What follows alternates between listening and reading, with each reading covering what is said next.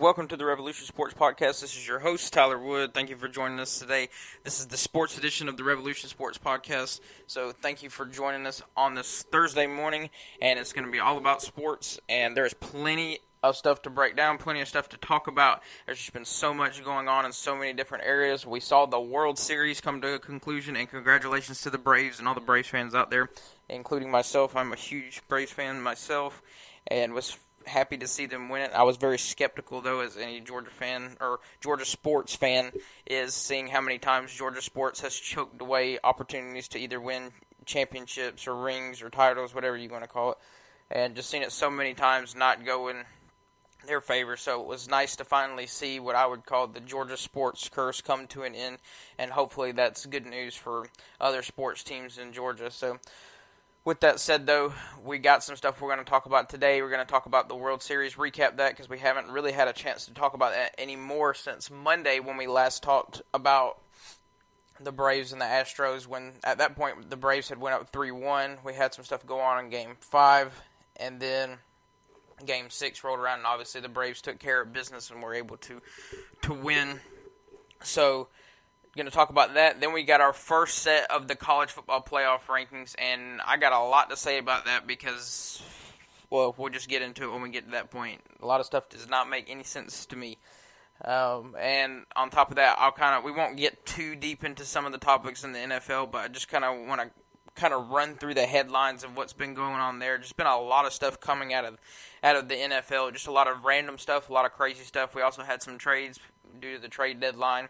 So I just have some different stuff. I'll kind of just blow through the headlines real quick, kind of just like quick, fast topics that have happened. So two biggest things that we're going to hit: World Series, college football playoff rankings. So enjoy the episode, and let's get right into it. So, like I said, talking about World Series, we see the Braves ended up winning the World Series first time since 1995 for the Braves, and this was just great for the whole entire Atlanta sports culture there, the Georgia sports culture all around the state.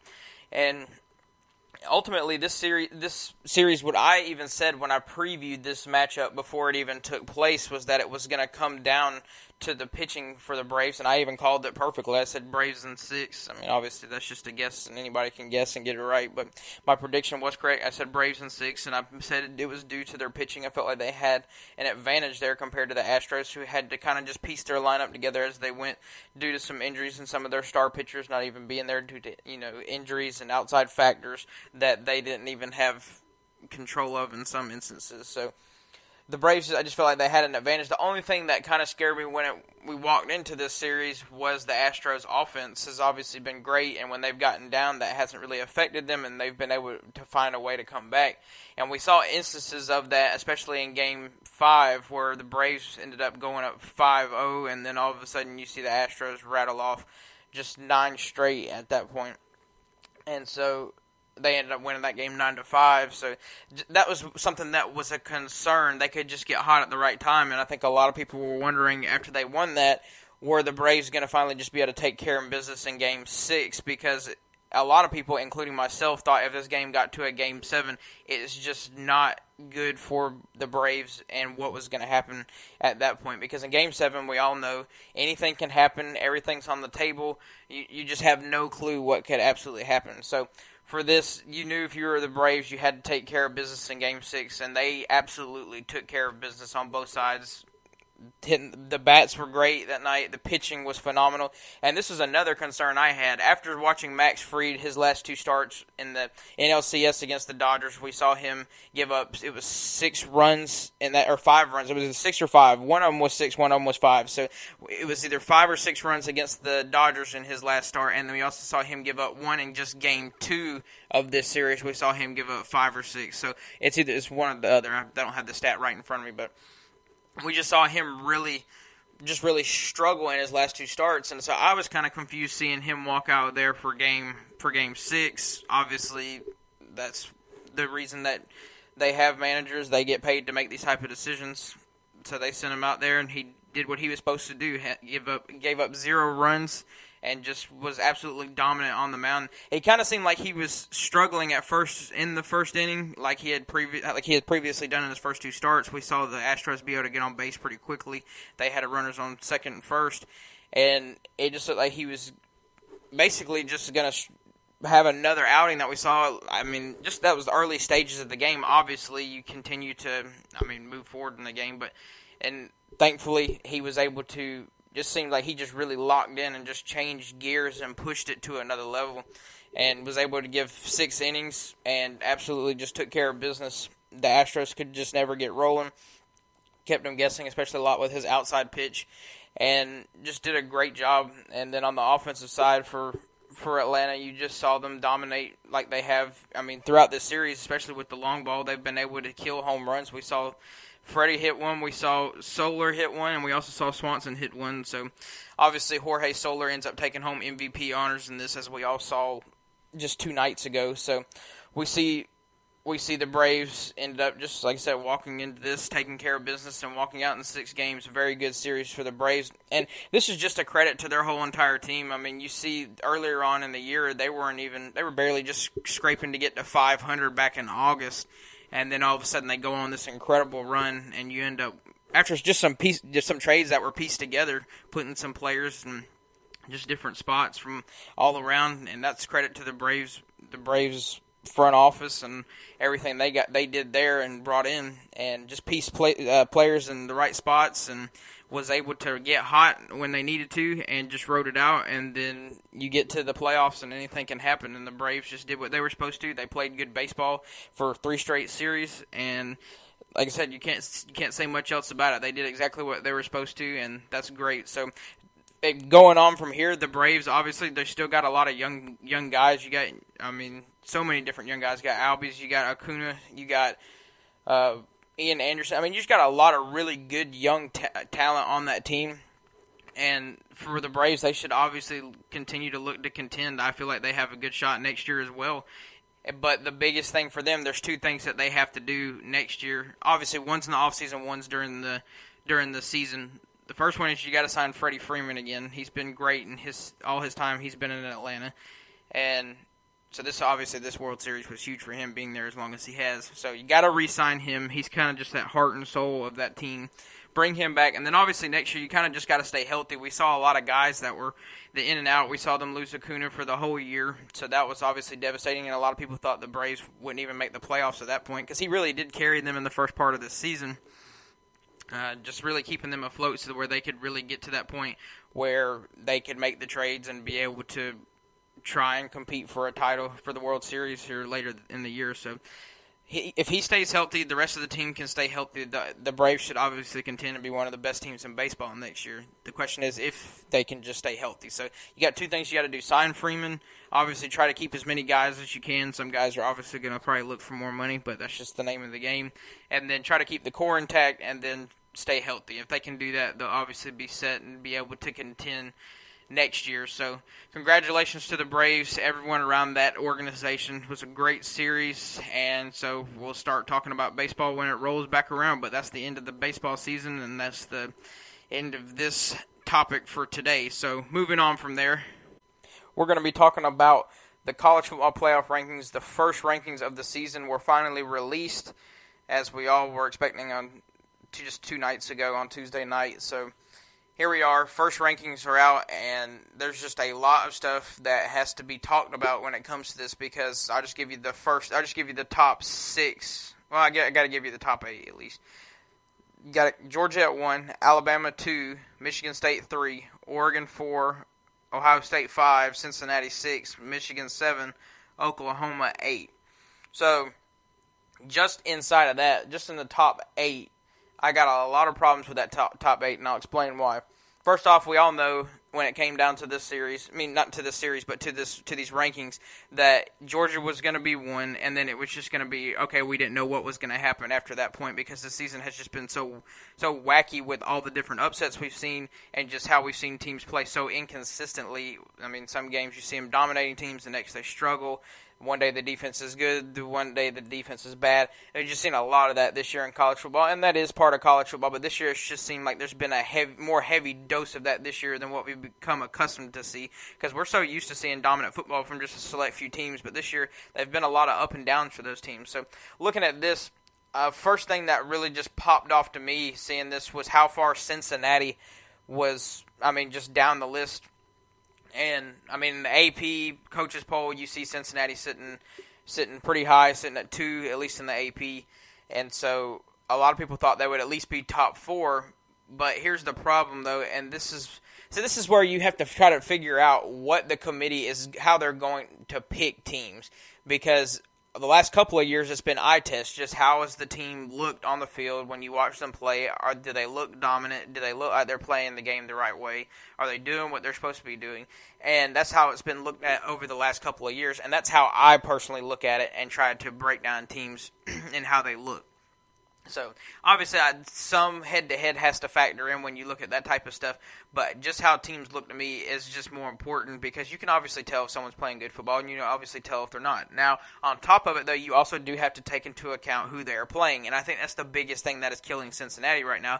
They don't play in a Power 5 conference, so they're playing an easier schedule. The toughest game they played all year was Notre Dame, and that win is continuing to still look good considering Notre Dame has found themselves all the way up to number 10 in this and only has the one loss.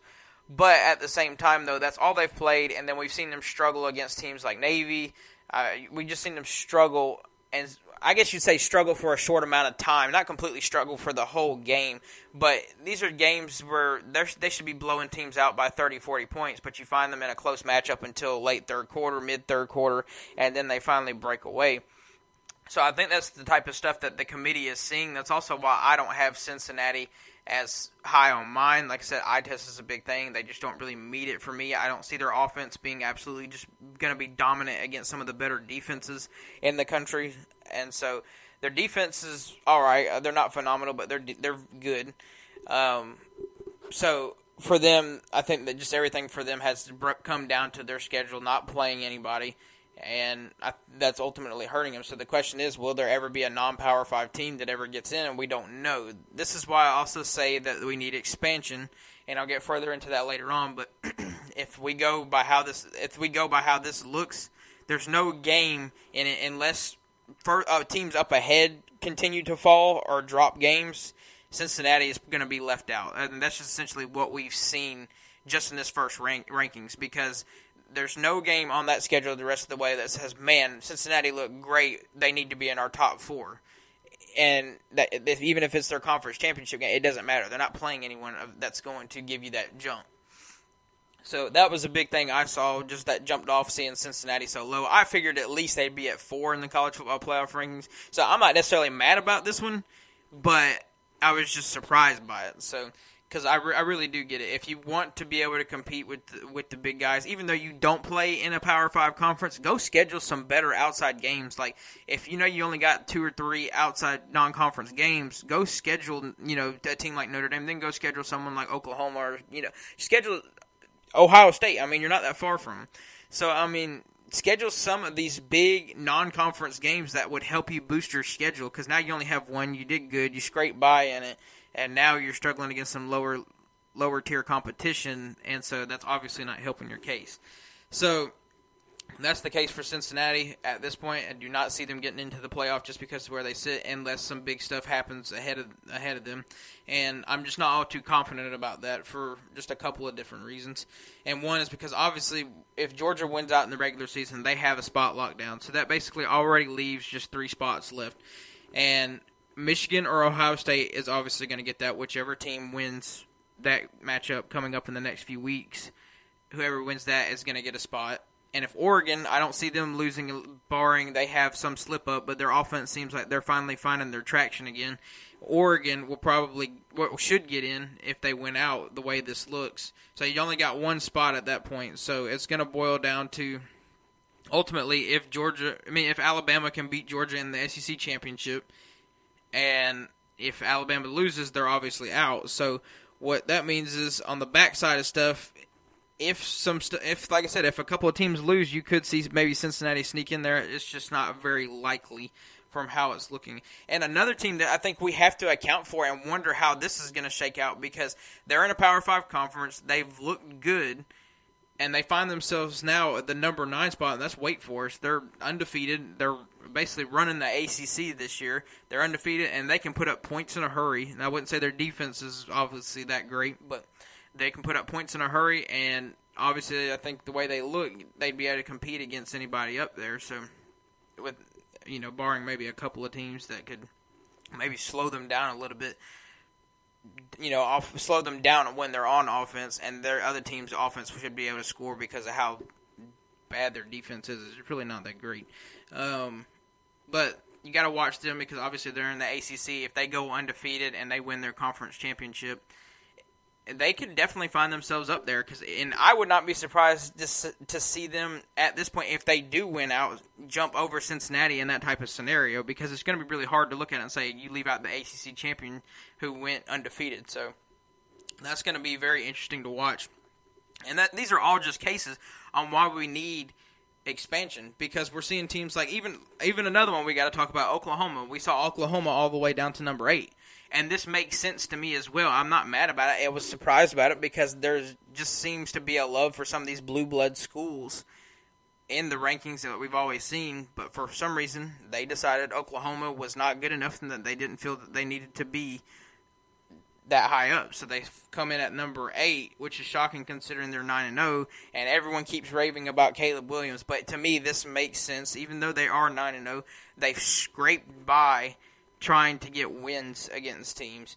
And I think in their matchups that they've won, I can't remember what the type of statistic completely was, but I think it was just in their matchups as a whole that they've won. They've only won by a combined total against this. I think it's maybe their conference play. They've only won by a combined of 40 points. And you have some teams in the top 4 that are sitting here that are winning by an average of just 32 points. So, I mean, it's just, they haven't played great. Their defense is still not great. Their offense has been inconsistent. We've seen them struggle with teams like Kansas. We've seen them struggle with teams like West Virginia. So for Oklahoma, this is not a good look because you're sitting at 8. You really have to win out and beat some of these teams, and you have to do it convincingly, I think, at this point, because you are 9-0. You've beat Texas. You've beat some decent teams, but at this point, you do not pass the eye test. So that's what I'm saying. That I can't really judge it, though, because you can't really figure out the eye test, because one team, it's inconsistent, and the other one, well, it's just inconsistent as a whole. One time you look at it, and it says, oh, that's for the eye test. You understand that. But then you look at a different one, and it's like, that doesn't make any sense at all. And who I'm referring to when it comes down to this is Alabama. You look at Oklahoma, they're getting the eye test, and they're saying, okay, you just don't look as good as your record shows.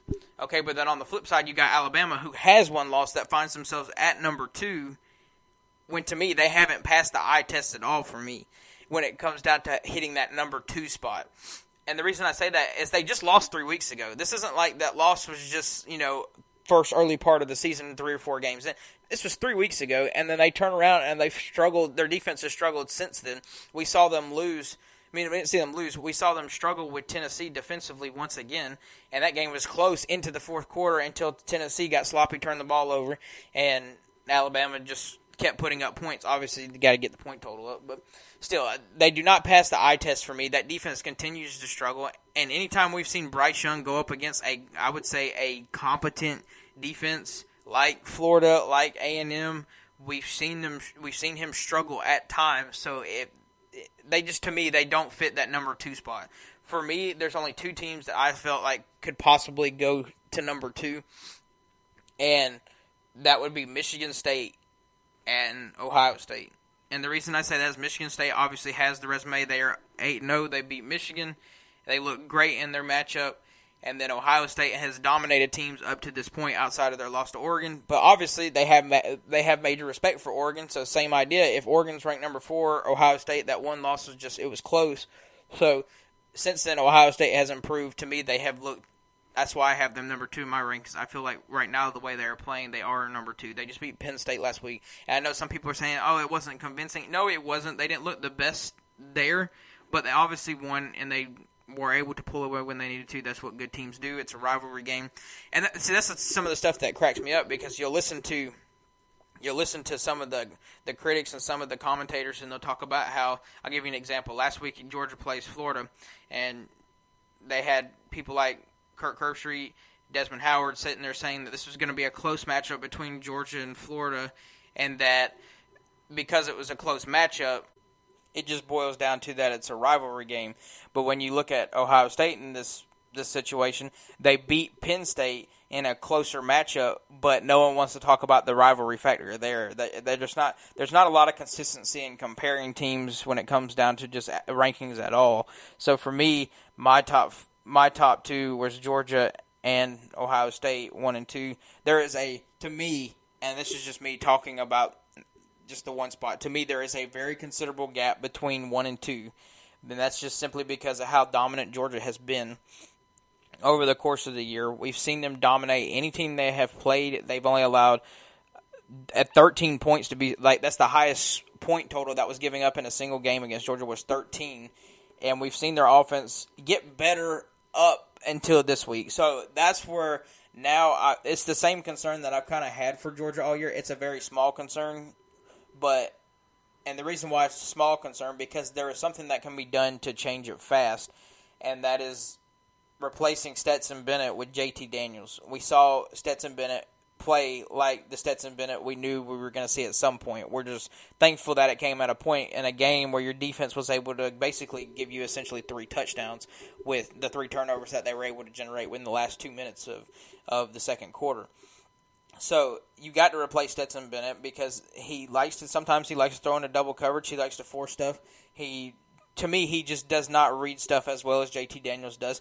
JT Daniels will make corrections at the line of scrimmage. He will change plays, audible out of a play if he needs to. You just don't see very much of that from Stetson Bennett. It's kind of just run the play, and then if something breaks down, if something doesn't look right at the line, I'll just roll out of it and I'll run out of it. And then you end up throwing a bad pass, make a mistake, turnover. So he had 2 turnovers, and that was just Florida's defense isn't terrible, and that was just against a decent defense. It's not like one of the better defenses you'll probably see this year. It's probably one of the better ones I've seen up to this point, but they'll see better defenses later on, especially when they play whoever they play in the SEC championship, like potentially Alabama is who it's still looking like it's going to be. But you're going to see a better defense. I do not trust Stetson Bennett to win an SEC championship. I do not trust Stetson Bennett to win a national championship. But you hear Kirby Smart saying stuff like the fact that he can create something out of nothing with his legs is a factor of why he plays. I get that, and he's talking about how the offensive line, you're going to have breakdowns. I understand that, but if you have a quarterback who's up there who can throw the ball, they do not stack the box against you like Florida did against Georgia, and they're not going to bring as much pressure because they have to drop guys to be able to defend. You don't have that.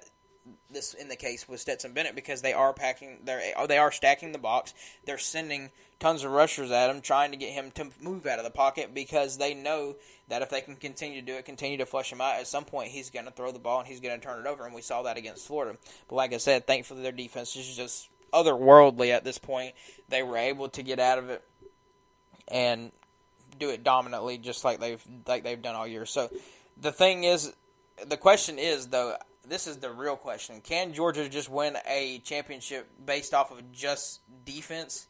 This defense is possibly good enough to do it, and that's something we haven't seen before. But their offense, to make sure that you don't have to rely on your defense for something like that later on, your offense has to be more competent, and it absolutely starts with replacing Stetson Bennett with JT Daniels. Yes, Stetson Bennett has done a good job for the earlier part of this year, but we all know that there is more upside, there is more potential for the offense under JT Daniels, and if anybody knows, and you can see this just because Stetson Bennett has generated no NFL draft hype, anything like that. You see plenty of that with JT Daniels because we know he has a strong arm, we know he can run an offense, we know he is a quarterback, and there's a reason why Stetson Bennett was a walk-on. There's a reason why JT Daniels was 5 stars. So had 5 stars. There is a considerable difference. And if Kirby somehow blunders this situation on offense, and it does cost Georgia down the line, in whether that's the SEC championship or that's the college football playoff, it is not going to be a good look in Athens whatsoever. And I'm not saying they're going to fire him or anything like that, but it's a real bad look, especially when it comes to recruiting for the quarterback position, because